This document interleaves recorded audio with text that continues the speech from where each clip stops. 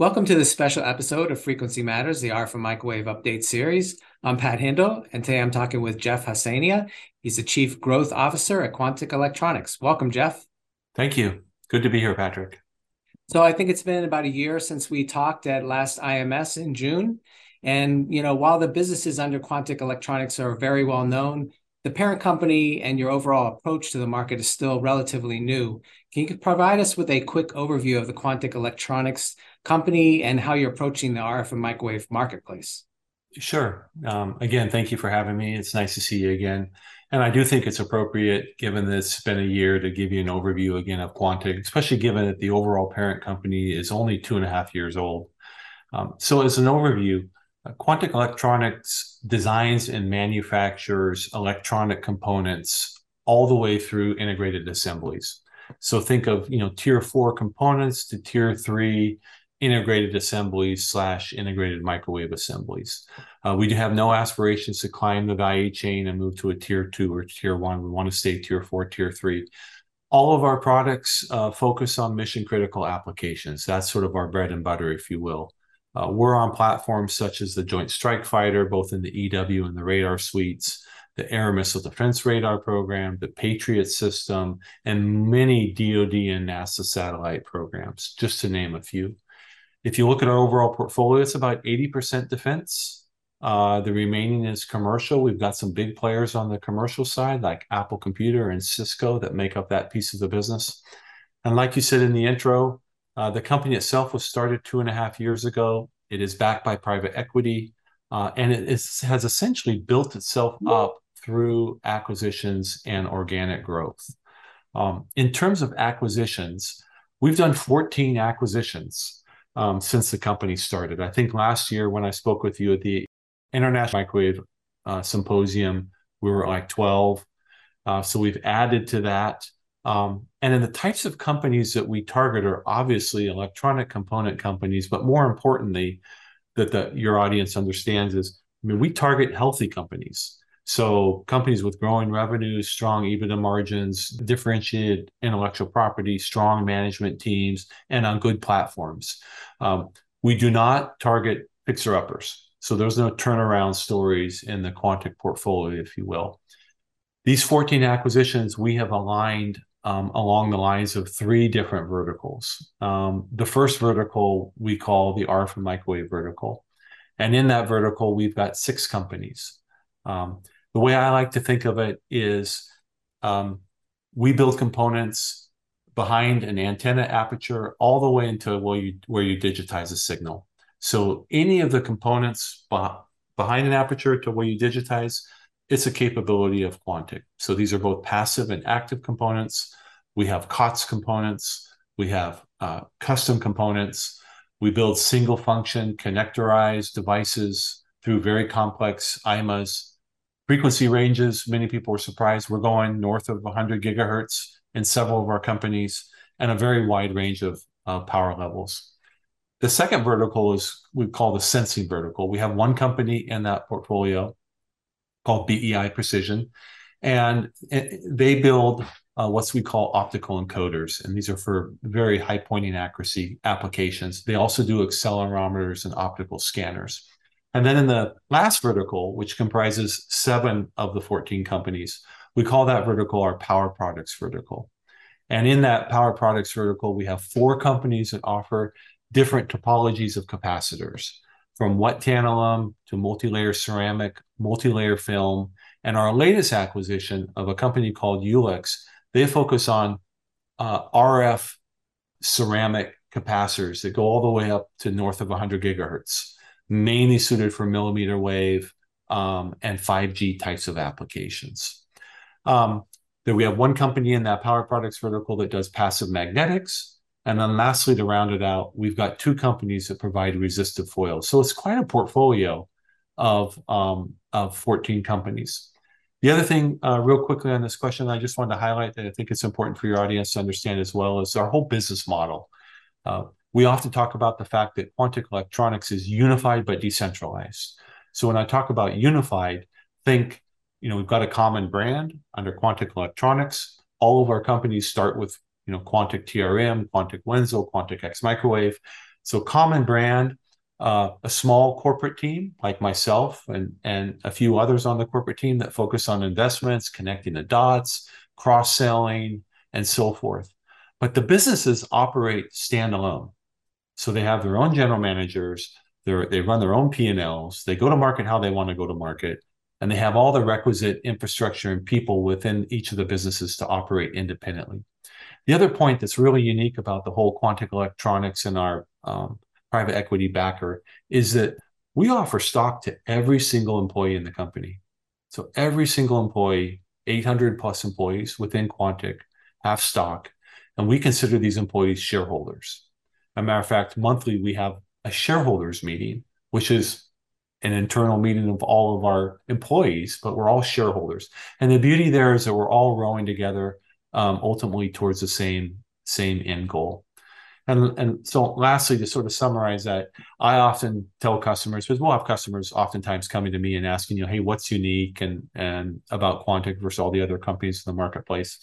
And I'll talk about the 14 companies in the portfolio, but I'll emphasize that when you come to Quantic, you get big company stability. So in other words, we've got financial backing, we're here to stay, you can count on us, we can invest, etc. So big company stability, but we also have small company agility. So we can turn quotes quickly. Our lead times are very attractive. I can turn NDAs within an hour.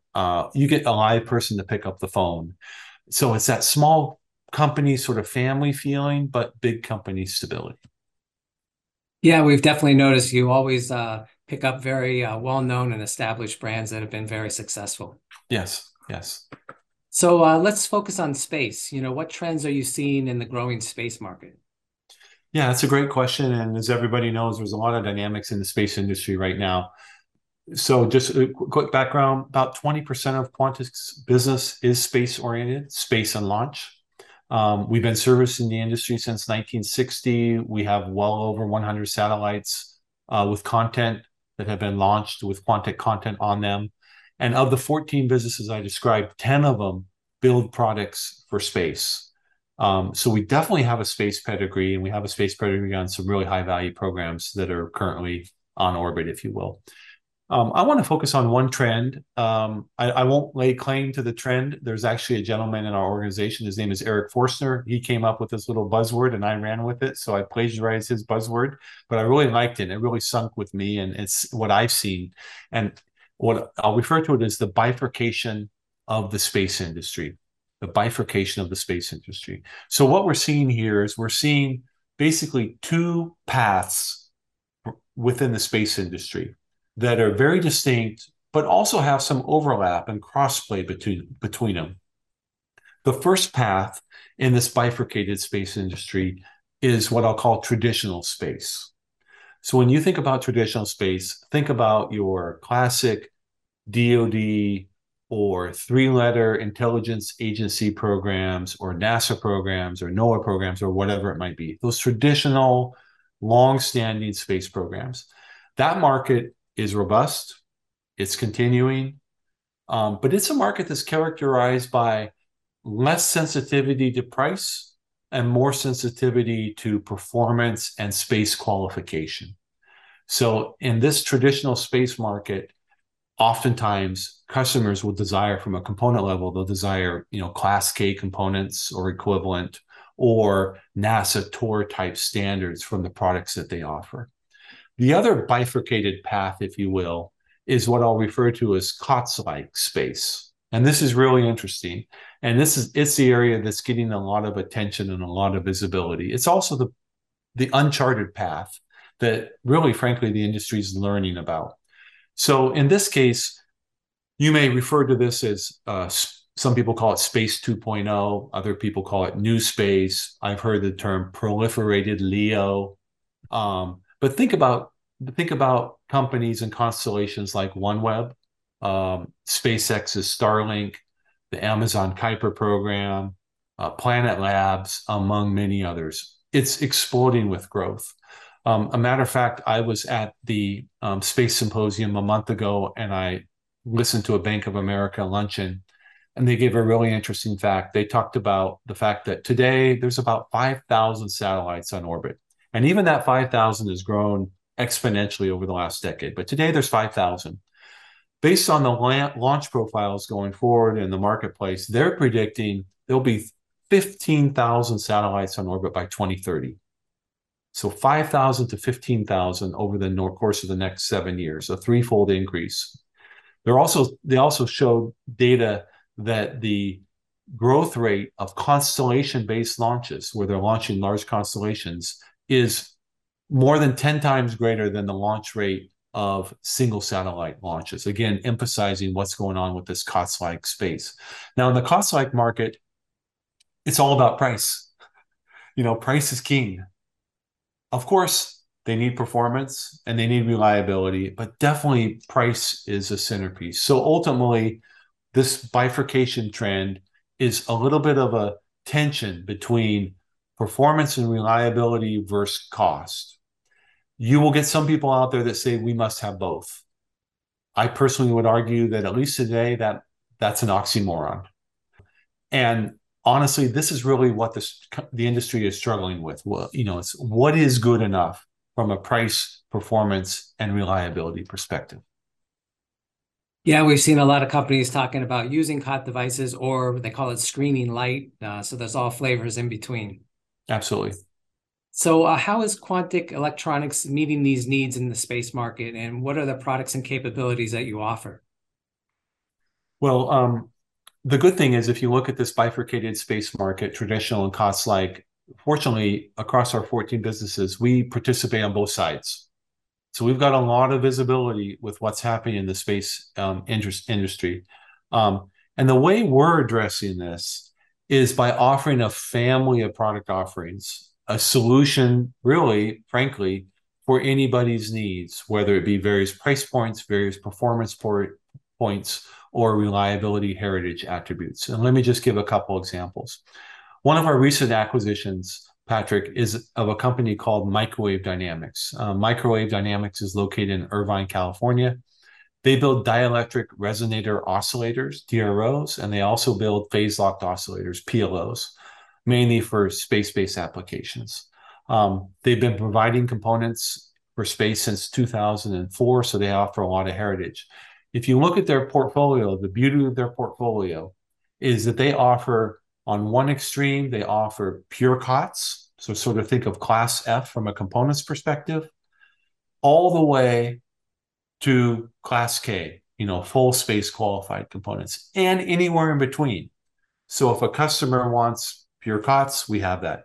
If a customer wants more industrial grade, we have that. If a customer wants, high reliability, sort of LEO type of space offerings, we have that. Or if they need full class K, we offer that as well. Alternatively, as another example, is one of our other businesses, again, BEI Precision. BEI Precision, they're in our sensing vertical. Again, they offer a family of optical encoders based on how accurate a customer needs to point whatever device they're pointing, and the overall reliability required and the customer's budget. So if a customer needs 28-bit resolution, that's our highest offering. Essentially, you can make a golf putt across the country. You can line up your putt so accurately. If they need that resolution, we have it. It's costs a fair amount because of the capability that they're getting, and it can offer full space qualifications and so forth. But if they need a much cheaper solution that's not going to have the 28-bit resolution or as much space pedigree, we offer that as well. So it's, I think from our perspective, the way to service this industry is to be able to have product offerings in both of those bifurcated paths.